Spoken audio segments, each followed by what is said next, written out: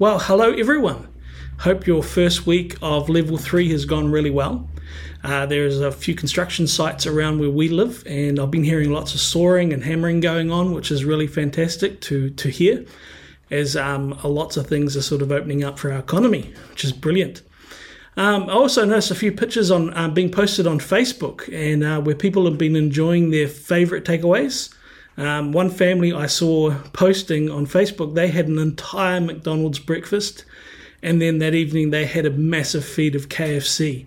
So I'm not sure if that's a reflection of their cooking skills in the family, or, and I hope the following day wasn't full of regret for them. So anyway, it's my privilege to share with you today. And in fact, I want to continue to share or expand on a devotional that I did, which was posted on Facebook back in April 24th. And it was a pretty full-on devotional. There was a lot in there. It was pretty intense.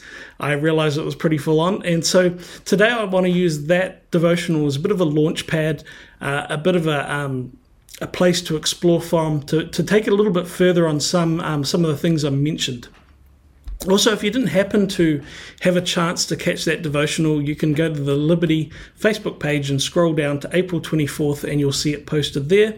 And if you haven't seen the devotional, or maybe you don't even want to, that's fine. You'll be able to track with what I've got to share with today. No problems at all. So let's begin, shall we? And I want to begin in John chapter 14. In John chapter 14, Jesus begins to prepare his disciples for the coming events of not only his departure, but Jesus was specifically sharing about the coming of the Holy Spirit and the role the Holy Spirit was going to have on the earth. And the Holy Spirit had been sent on a co-mission with us to work in believers and work through believers. And the role of the Holy Spirit would be to challenge the world on three things, which was sin, that humanity had missed the mark of what it really means to be human; on justice, that the form of justice or the way that heaven applies justice is different to the way the world sees it or applies it; and also to let the world know that the enemy has been judged and freedom is available in Christ Jesus. All great things. And so when we understand the role the Holy Spirit has, we understand that the co-mission that we are on to be a people who challenge the world to think differently about God, to think differently about themselves, to think differently about others, to be a people who love justice and truth and have a high value for freedom. And this is the way that God has actually chosen to bring heaven to earth. He brings heaven to earth through his Spirit and through his people, all in the name of Jesus. And those are great thoughts. Actually, in the book of John, one of the key things is actually justice. And this whole idea of justice to me is absolutely fascinating. It's challenging because it influences the way that we live. Our view on justice will shape the way that we live. See, all of us have been born into a world that has a definition of what justice is and what it looks like. But the world justice system does not always align with the justice of God. Often justice in the world is driven by punishment, whereas the justice of God is always driven by restoration or the idea of making things right. John 3:16, probably one of the most well-known verses worldwide, actually, in Scripture, says, "For this is how much God loved the world. He gave his one and only unique Son as a gift. So now everyone who believes in him will never perish but experience everlasting life." It's a great verse, but it doesn't end there. It continues on to say that Jesus did not come into the world to judge the world, but to bring light. And that light shines on the hearts of people, revealing and exposing. Why? So that people can freely make a decision to turn towards the light, to put their trust in Jesus, where there is no judgment, there is no condemnation, there is no fear. And as John 5 says, the reward, the resurrection of eternal life. This is the plan being worked out in Jesus, the new creation, the putting of all things right. And unfortunately, it says in John also that some will, when the light comes, some will actually turn from the light for fear of what is being exposed. And it says for those that turn away from the light, they actually bring a judgment onto themselves. They judge themselves. They've already received their sentence. They've chosen the outcome that they desire. Another great bit of scripture, Psalm 72, is Psalm 72 is pretty neat. It's a prophetic song about Jesus. Actually, it's a great prophetic song about the coming of Jesus. And the Psalm song describes a king who will judge with righteousness, who will offer justice to the afflicted. It talks about a day coming of abundant peace. No longer any more night seasons, that he would bring deliverance, that he would be moved by compassion. And at the very end of the psalm, it's really neat. It says that it ends with the whole world being filled with the glory of God.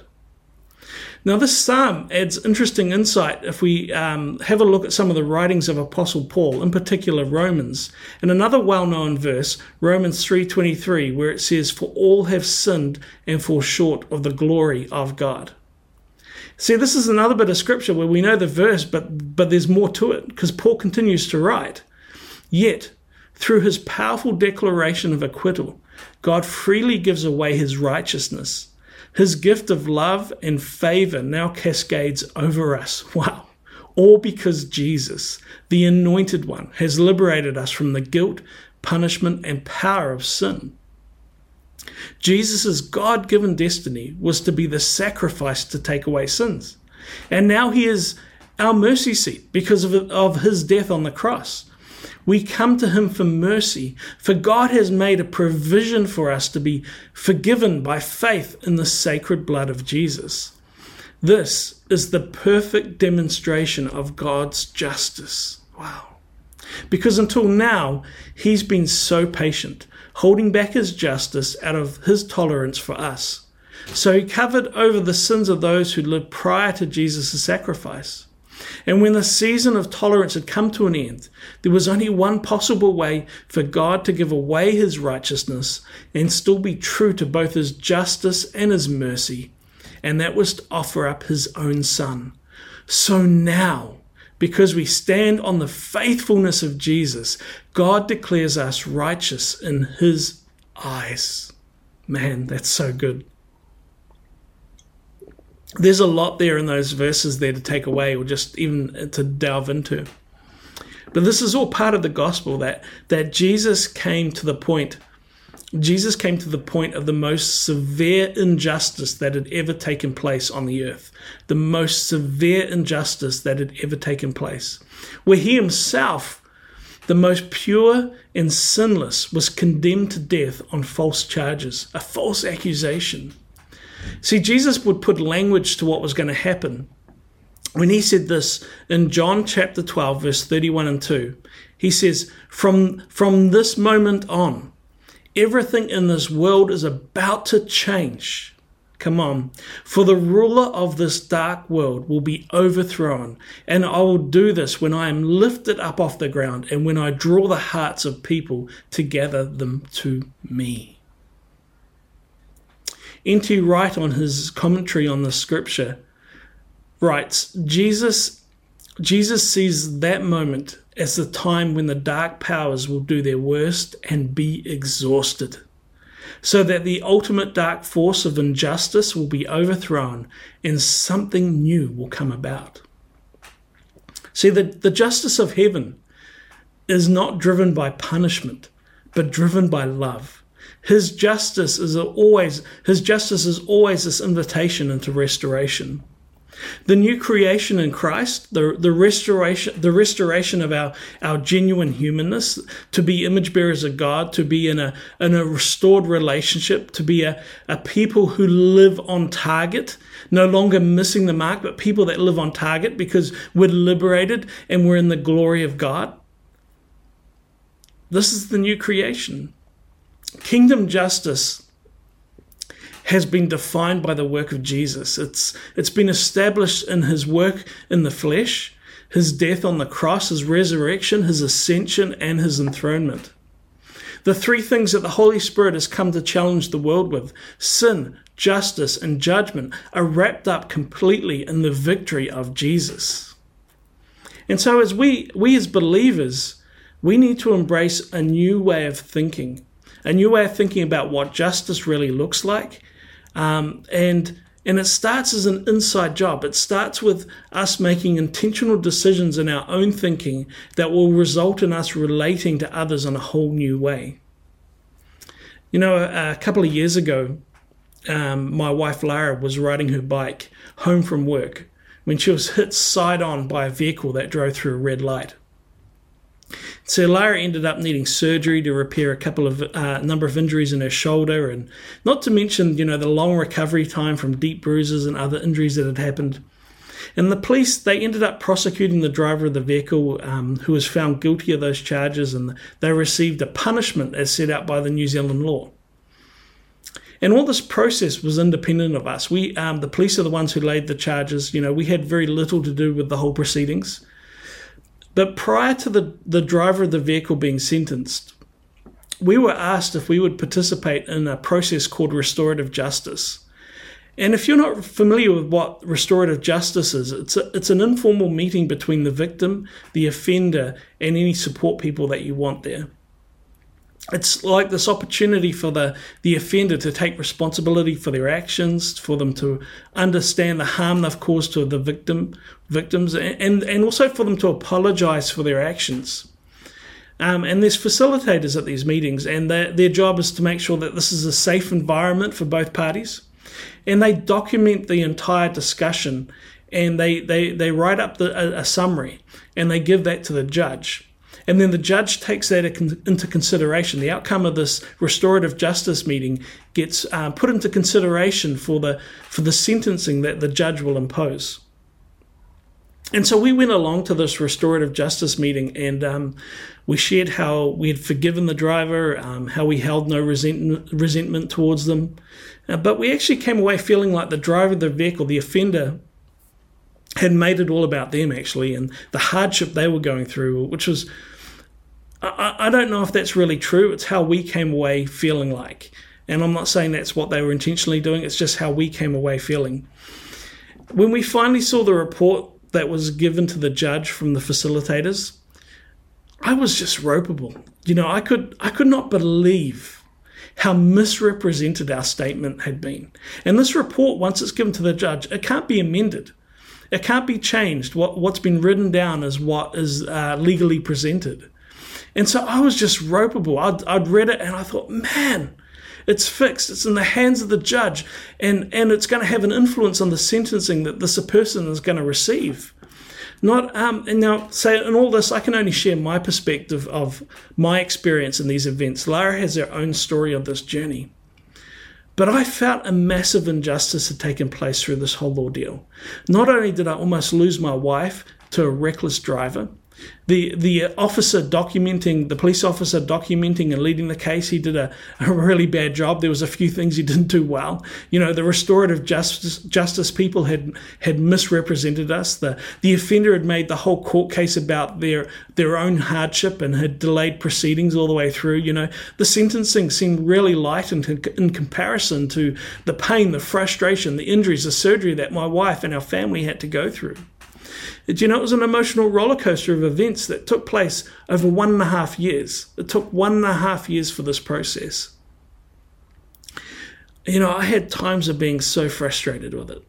I wanted someone to be punished, and I'm just being real and raw here. There were times where I just wanted someone to be punished. I needed someone to hurt or to feel what I was feeling sometimes. And every time we got an update about what was happening, it was like thumping your head against a brick wall.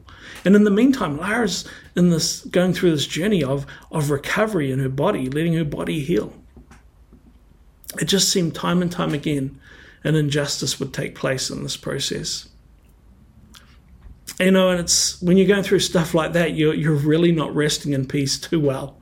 In fact, sometimes, you find yourself in this miserable comfort in being a victim. And I'm not a fan of that word victim at all. But you find yourself in the miserable comfort of being a victim. And I had to keep fighting. I had to keep reminding myself that I had already chosen to forgive the driver of the vehicle. And it couldn't just be words. It couldn't just be say, I forgive you. It had to be something that my heart, my emotions, my thinking served that very declaration of forgiveness. Because here's the thing, emotion is a terrible measure for justice. Emotion is a terrible measure for justice. Love is the only true measure to set the standard of justice. And God is love. And love looks like a person, and his name is Jesus. See, when we align with that, justice moves from being something we demand to being something we freely offer to someone. I can't take responsibility for what the offender chose to do with my offer of forgiveness, but I do know that I'm responsible for my own attitude and my own heart towards them. And so I gave myself a challenge. I had to challenge myself on 3 things in particular. They were, do I see the person as having value, as being created in the image of God? The other thing was, do I see that person as being much loved by a good father? And thirdly, do I see that person through their mistake, or do I see them through their potential? Do I see them through their potential? Because these are the 3 things that Jesus modeled when he came in the flesh. He loved people. He valued them. He loved to show them how much the Father loved them. And he gathered a bunch of people around him, and he discipled these guys who would then go off and turn the world upside down. He believed that they could do great things, and he encouraged them. And they did. They went off and they turned the world upside down, Scripture tells us. So the question is, have I allowed what Christ has done for me to be extended to others? Have I allowed what Christ has done for me to be extended to others? When we're on the victim side of injustice, it's so easy to demand punishment. And the funny thing is, when we're the ones that have caused problems, when we're the ones that have caused harm to someone else, we love for mercy to be extended to us. These are big thoughts, because the justice of God is big, it's powerful, it's restorative, and it does shape the way we live if we understand the justice of God. The justice of God is all about all things being put right in Christ. I'm going to wrap this up with another story, and actually it was an open vision that I experienced many years ago, only one of a couple that I've ever had in my lifetime. And actually, just on a bit of a side note, whenever you have an experience, a supernatural experience or an encounter, always measure it up. Always weigh it up. Don't believe every experience, but weigh it up. Does this look like Jesus? Does this look like the fruit of what Jesus came to do? Does it look like that the work of Jesus being outworked? Does it look like the mission of the Holy Spirit? What is the fruit of this experience leading me into? Because not everything supernatural is from God. And so we need to weigh things up and actually test them and say, where does this fit in my life? What is God speaking to me? And is it from God? So I had this open eye vision one day. Basically, I was sitting in a garden bench when everything around me just completely disappeared. I was sitting in a garden and it all disappeared, and it was all replaced by a different environment. And I found myself in a prison courtyard.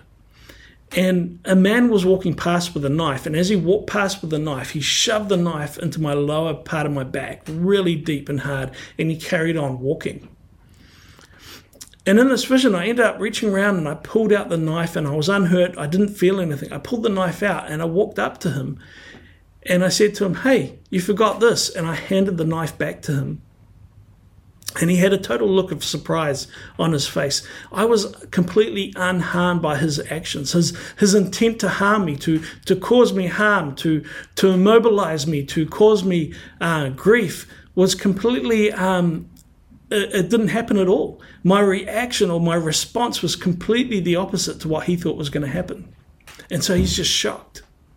And then suddenly I found myself in a prison cell, and I'm on the top bunk, and on the ground was this guy, this man who had witnessed the events. He was covered in tattoos, and each one of these tattoos had represented something bad that he had done in his life, and he was just completely covered head to toe. He is a really big guy, and this giant and previously violent man, was on his knees and his head down, and he was just crying. He was crying as he was giving his life to Jesus. And as I looked up, there was a row of men going out the prison cell and down the corridor, and they were all lining up to receive Jesus. And the next thing that happened is I saw a bird's eye view of the entire prison, in this amazing sense that everyone there had had an encounter with Jesus. Wow. And then a moment after that, that entire scene was gone. I was back on the garden bench in the garden. It's actually only as I was preparing these thoughts around justice for today's message that I was actually reminded of this experience that I'd had. How powerful is it when we respond from the Father's heart as opposed to feeling like we're victims of others? It provides opportunity for the Holy Spirit to work through us. Yes, in those times, the Holy Spirit is definitely working in us, but he's also working through us, and he does amazing things. And I'm not saying that that's always an easy thing to do. I'm not saying it's always an easy decision to make. Life is full of things that happen. Some things that happen in life are good. Some are bad. Some are absolutely terrible. Humanity has the capacity to do incredibly cruel things. But here's the thing. Humanity also has the capacity to love as we've been loved. We actually have the capacity to love radically. As we are captivated by how we're loved by God, we're able to also love in that way. When we choose to be people of justice, it means that we're choosing to be people who are governed by love and are led by the wisdom of the Holy Spirit. Led by the wisdom of the Holy Spirit. We become a people who don't react, and I think this is important. We become a people who don't react to an injustice. We become a people who respond from love with wisdom to bring true justice. Remember, the enemy's already been judged by Jesus himself, and we're in the people business, and it's the business of restoration. After his resurrection, Jesus says in John chapter 20, verse 21, and he says this to his disciples. He says, as the Father has sent me, I also send you. As the Father has sent me, I also send you. And then he breathes on them. And after he breathes on them, he says, receive the Holy Spirit. See, the mission that we're on is a co-mission with the Holy Spirit. We're called to be people of radical justice, people of radical justice, and it's outworked with our co-labor with the Holy Spirit. Let's pray, shall we?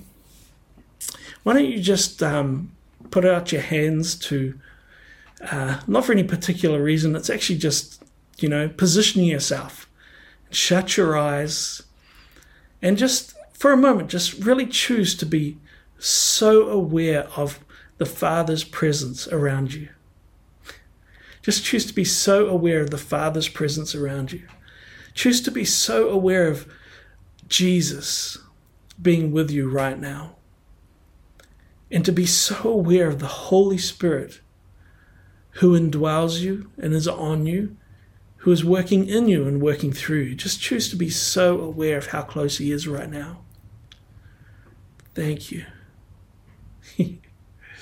Thank you, Lord. Oh, yes. Thank you, Father. Thank you, Jesus. Thank you, Holy Spirit, that you're so close. Father, I just thank you for your great love towards us. Your love revealed to us in the flesh of Jesus. We just thank you. And Jesus, we thank you for your victory on the cross. Oh, Holy Spirit, we thank you that you've come to work in us, to transform us, but you also come to co-mission, on a co-mission with us to work through us. Holy Spirit, I ask right now that you would become so real and tangible to those that are hearing this right now. And that this connection, that this relationship would deepen, that we would be so aware of your voice. We would be so aware of the Father's heart. We would so be aware of our identity in Christ. That we would become so aware of how blessed we are in Christ, so that we can be a blessing to others. Thank you that though you're working in us, you're working also through us. That you bring heaven to earth. That you're restoring in the name of Jesus. Right now you're restoring hearts. If you need healing in your body right now, just receive it. If there's someone in your household that needs healing right now, just pray over them. Declare healing for them. There's relationships being restored. I feel like someone's got a cousin who's got a difficult relationship, a cousin with a difficult relationship in their marriage. Right now we just speak peace into that marriage and restoration. Restoration, an encounter with Jesus in Jesus' name. Yeah. Thank you, Jesus. Amen. Amen. Wow.